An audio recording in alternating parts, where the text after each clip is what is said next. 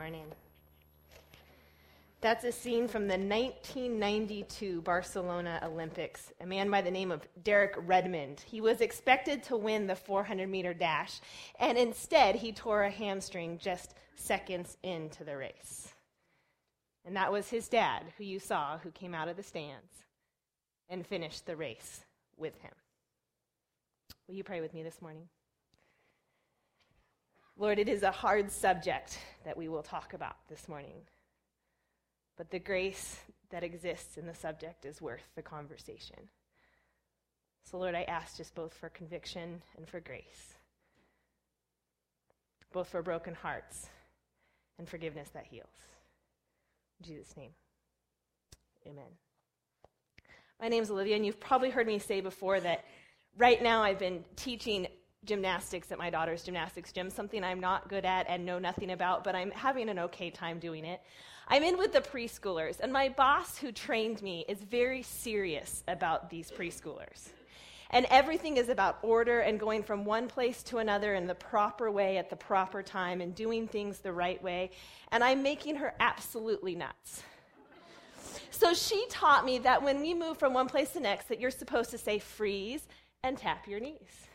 And then all the kids are supposed to stop and do this, look at you and say back, and listen very carefully. And then from there, you tell them to put a little glue on their hands and stick their hands on their hips and quietly tiptoe to the next spot. And that's all fine, but they're 3. So I thought it was a better idea that instead of saying freeze and tap your knees, I yell, all aboard. To which they all yell back, the fun train. And I've taught them to kind of throw a little hip shake in. And then I yell, woo, woo. And they all line up, and we disco to the next spot. And I watch my boss look at me out of the corner of her eye, and I know I'm making her crazy because it's messy, and it's loud, and it's not in perfect order. And it makes her very uncomfortable. But they're 3.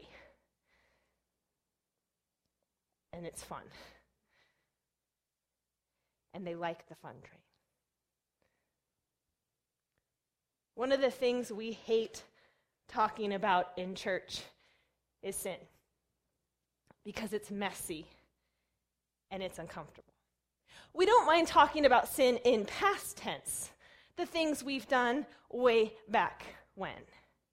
We don't mind talking about sin outside of these walls and how sad the world around us is and how sinful the world around us is, but we don't like to talk about it in here, in present tense, in our own lives, because it's messy and it's uncomfortable. But the conflict arises that we're all sinners. The conflict arises that though we are saved, we still live in this flesh, and we struggle every day. The truth still is that we all have sinned and fallen short of the glory of God. We, like Paul, all can sit here today and say, that which I want to do, I don't do it. And that which I don't want to do, I keep struggling with it over and over again. John says if we say we are without sin, that we are a liar. But we don't want to talk about it. And yet we're sinners.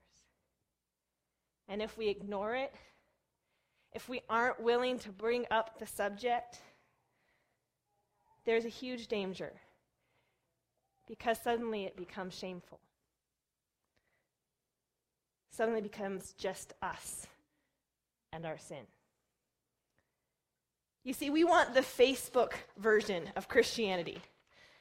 We want the pictures that are angled just right with the perfect filter so that we look a certain way. We want to post the pictures of that 30 seconds when our house was clean.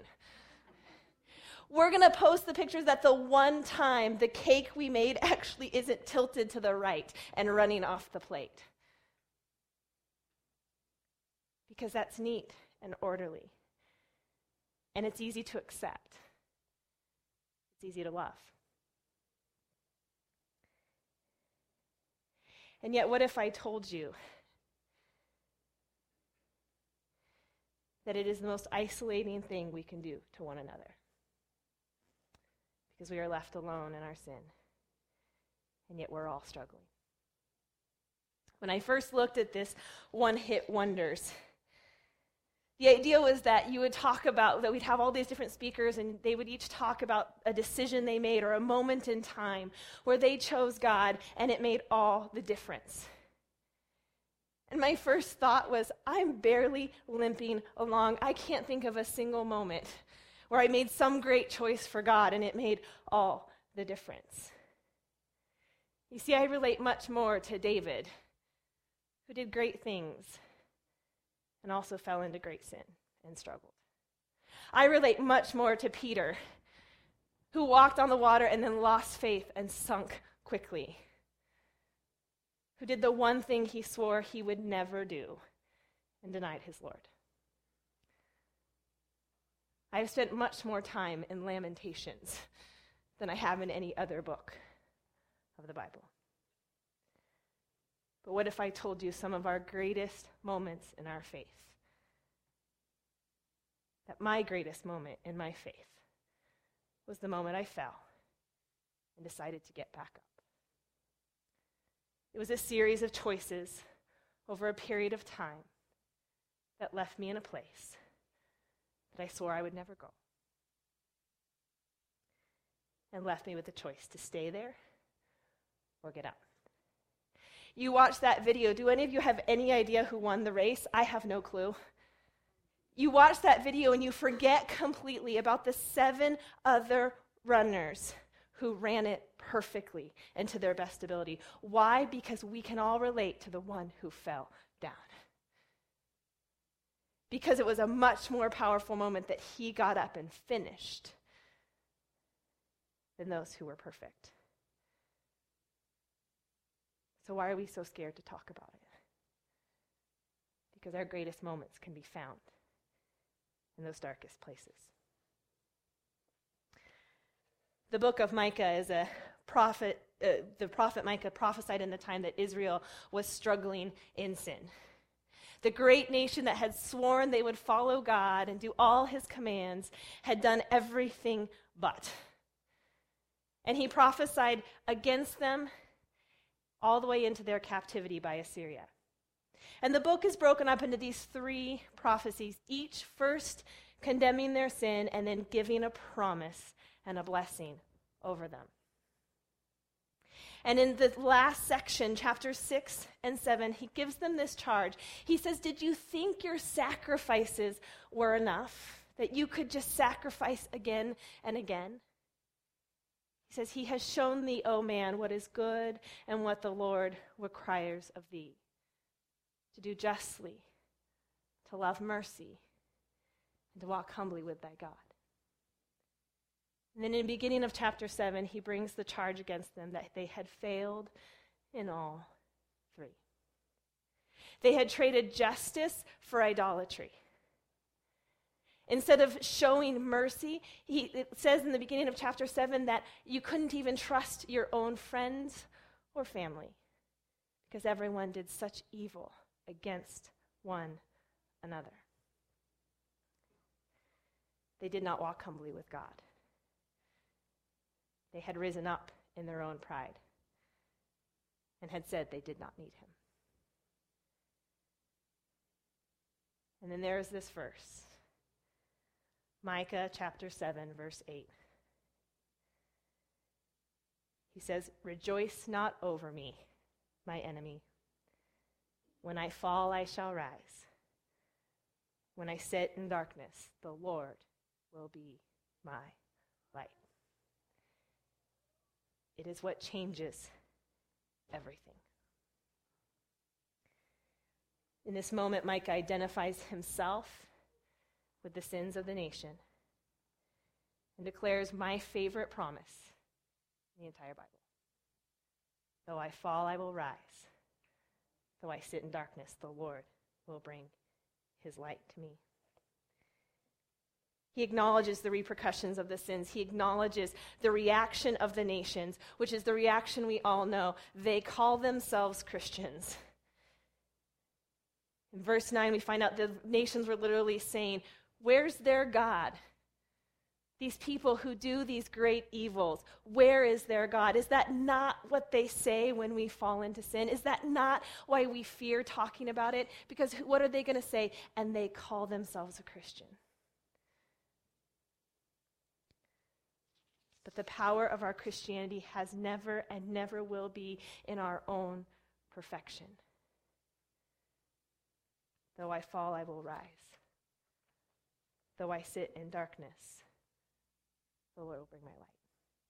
That word fall literally means to tumble down, to not live up to. To sit in darkness was a term that was used throughout the prophets and the Old Testament that literally spoke of hiding your sins, being fearful to come into the light of God, but sitting in a dark place, convinced that it would not be seen there. He speaks both of the outward and obvious sins of the people and the things they were hiding in their heart that they didn't want anyone to know. But the testimony of the people was not in their perfection. Your testimony, your Christianity is not in your perfection. Your testimony is the getting up and the letting of the Lord in. That word rise is an amazing word. It doesn't just mean to stand up. It literally means to be established, to be founded, to be strong. It is a complete redemption from the fall. And light is the only thing that can cast out darkness.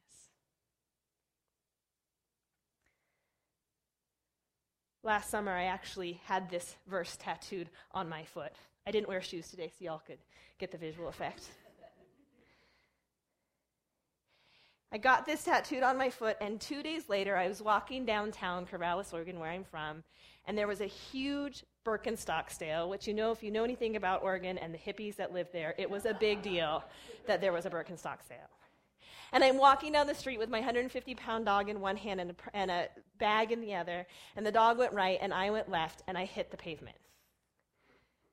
And I had a few small scrapes, and I was bleeding, but there were Birkenstocks in sale, so nobody got up. And I pulled my dog, and I got myself up, and I continued to limp down the road, but I had my dog, so I couldn't go in to clean myself up. And this nice woman outside of one of the stores saw that I was dripping blood as I went down the street, and she said, "Let me help you."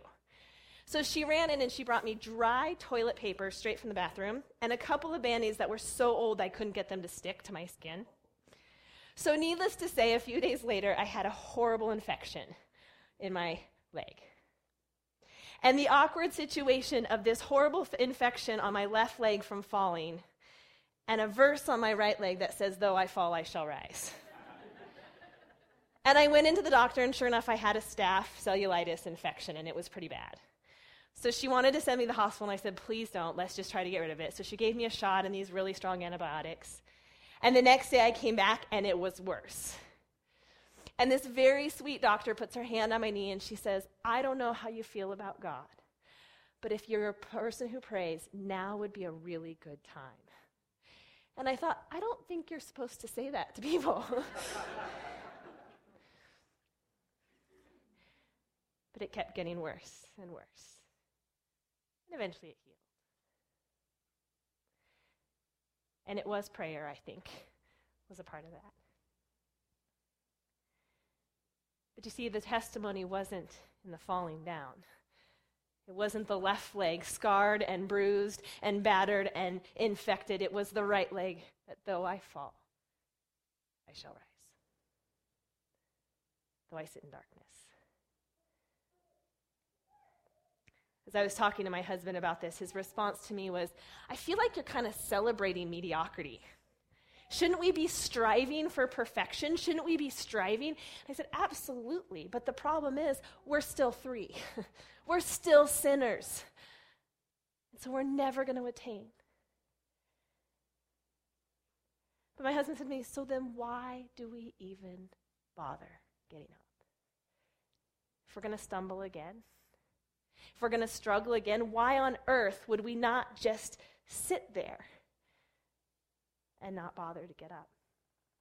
In 1895, a physician declared that women should not ride bicycles. And his reason was that it creates what he called bicycle face. Quite literally, his words were that the unconscious effort to balance while still maintaining the upright position and exert energy created an unpleasant face in women. He described it as wearied, exhausted, flushed, though sometimes pale, drawn lips, and the beginning of dark bags under the eyes. He said cycling as a fashionable craze has been attempted by people, meaning women, unfit for any exertion. They're not able to do it. They're not fit for it. They shouldn't even bother. It sounds so silly, and yet don't we say the same thing? I'm never going to get this right. I might as well not even try. I'm going to keep stumbling. I'm going to keep failing. Why get up again? As a trainer, I could tell you all the benefits of bicycling, but I'll spare you. And all the reasons that women are completely capable of exertion, but I'll spare you. But what reason do we have in Christ to get up? Micah gives it to us. In verse 18, he says, "Who is a God like you, pardoning iniquity and passing over transgressions for the remnant of his inheritance? He does not retain his anger forever, because he delights in steadfast love. He will again have compassion on us. He will tread our iniquities underfoot. You will cast all our sins into the depths of the sea. You will show faithfulness to Jacob and steadfast love to Abraham, as you have sworn to our fathers from the days of old." Isaiah writes, "You will blot out my transgressions for your sakes." What draws us up, what draws us out, is a God whose love and forgiveness and the benefits of walking into that far outweigh any bicycle face we might get in the process. It says that he will pass by our transgressions, that he will cast them into the sea, and that he subdues our iniquities. Pass by. Literally, we will be punished way less than we deserve. That is grace. Not only getting what we don't deserve, but not getting what we do. He will cast them into the sea, literally to never be able to come up again. He does not bring them back up. We do, but he does not. And he subdues our iniquity. It literally means he removes the power they have over us. You see, we get back up because even though we're going to fall again, we get a little stronger each time as we experience the forgiveness and grace that God is offering in that. We experience the power of grace in our lives to not do it the next time. So we stumble a little less. Never attaining perfection this side of heaven, but getting a little closer to God with each time that we get up and we come out.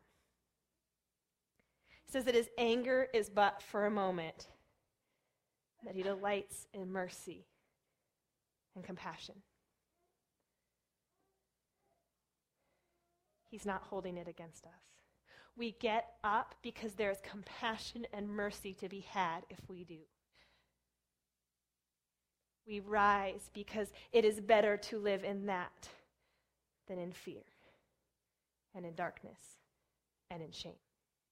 Because the option is to stay hidden when there is mercy and compassion and steadfast love waiting for us if we will just get Micah says that he speaks the truth, and he shows faithfulness to the promises he's made. We get up because God is not done with us. There is nothing that we can do that can end our relationship with him or the purposes he has for our lives. David committed adultery. He fell into sin, and he is still named in the lineage of Jesus Christ because there was nothing that he could do that could separate him from the love of God or the purposes and plans that God had for his life. Peter denied the Lord, though he swore he wouldn't, and yet God restored him, and he became the father of the church. He turned the world upside down. We get up because we're not done. I think we will all look back on that day, and we will see that we all have limped across the finish line with our Father's arms wrapped around us, but we are not finished until we get there. And his purpose for you now is no different because of anything you've ever done. That's why we get up. It is God who comes out of the stands, who brings light to our darkness. And it is in that moment that we truly learn what it means in Micah 6:8 to do justly, to love mercy, and to walk humbly. I got a phone call from my best friend from college. Her husband had come to her and he had committed adultery. And it was short and it was brief, but it happened. And he's a pastor down in San Diego. And he came to her and confessed, and they went to the leadership of the church. And she called me. She said, I feel like Minnesota is obscure enough that I can call you because I've been told I can't tell anyone or talk to anyone about what's going on. She said, we're waiting to hear from the leadership of the church what we're going to do. And I got a message from her on Monday that the church has decided that they are going to send her family to Hungary. And she's devastated. She doesn't want to go. She's got kids who are established in their community, who have friends and school and gymnastics and all these things. But the church has decided it is better to send them away. And they said, we want to give you time to heal, but the reality is they don't want to have to deal with it today. We'll send you away for a year, they said, and then you can come back. And I'll be honest, I don't understand. We have a Father who comes out of the stands and embraces us and walks with us. And yet we as a church say when it happens here, you have to leave. How many stories have you heard? I went to church till I got a divorce, and then the church said I couldn't come anymore. How many stories have you heard? I went to church at one point, but then I fell, and the church told me I couldn't be there. Or people shunned me because of what I did. If we have received this love and grace of a Father who comes out of the stands when we fall, how much more ought we to extend it to one another? How much more ought we to come out of the stands for one another?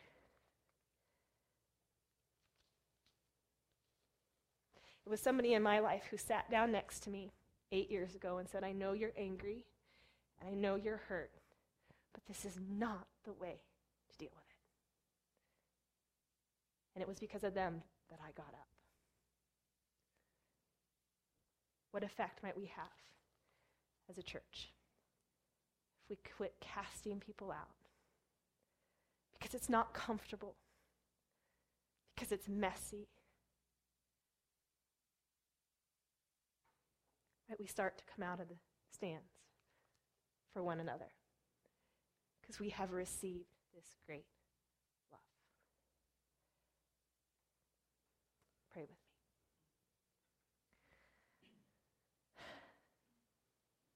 Lord, for each of us, there's different things we sit and ponder and hear. Lord, for some of us, it's time to get up. For some of us, we have sat in the darkness for too long. We need your light.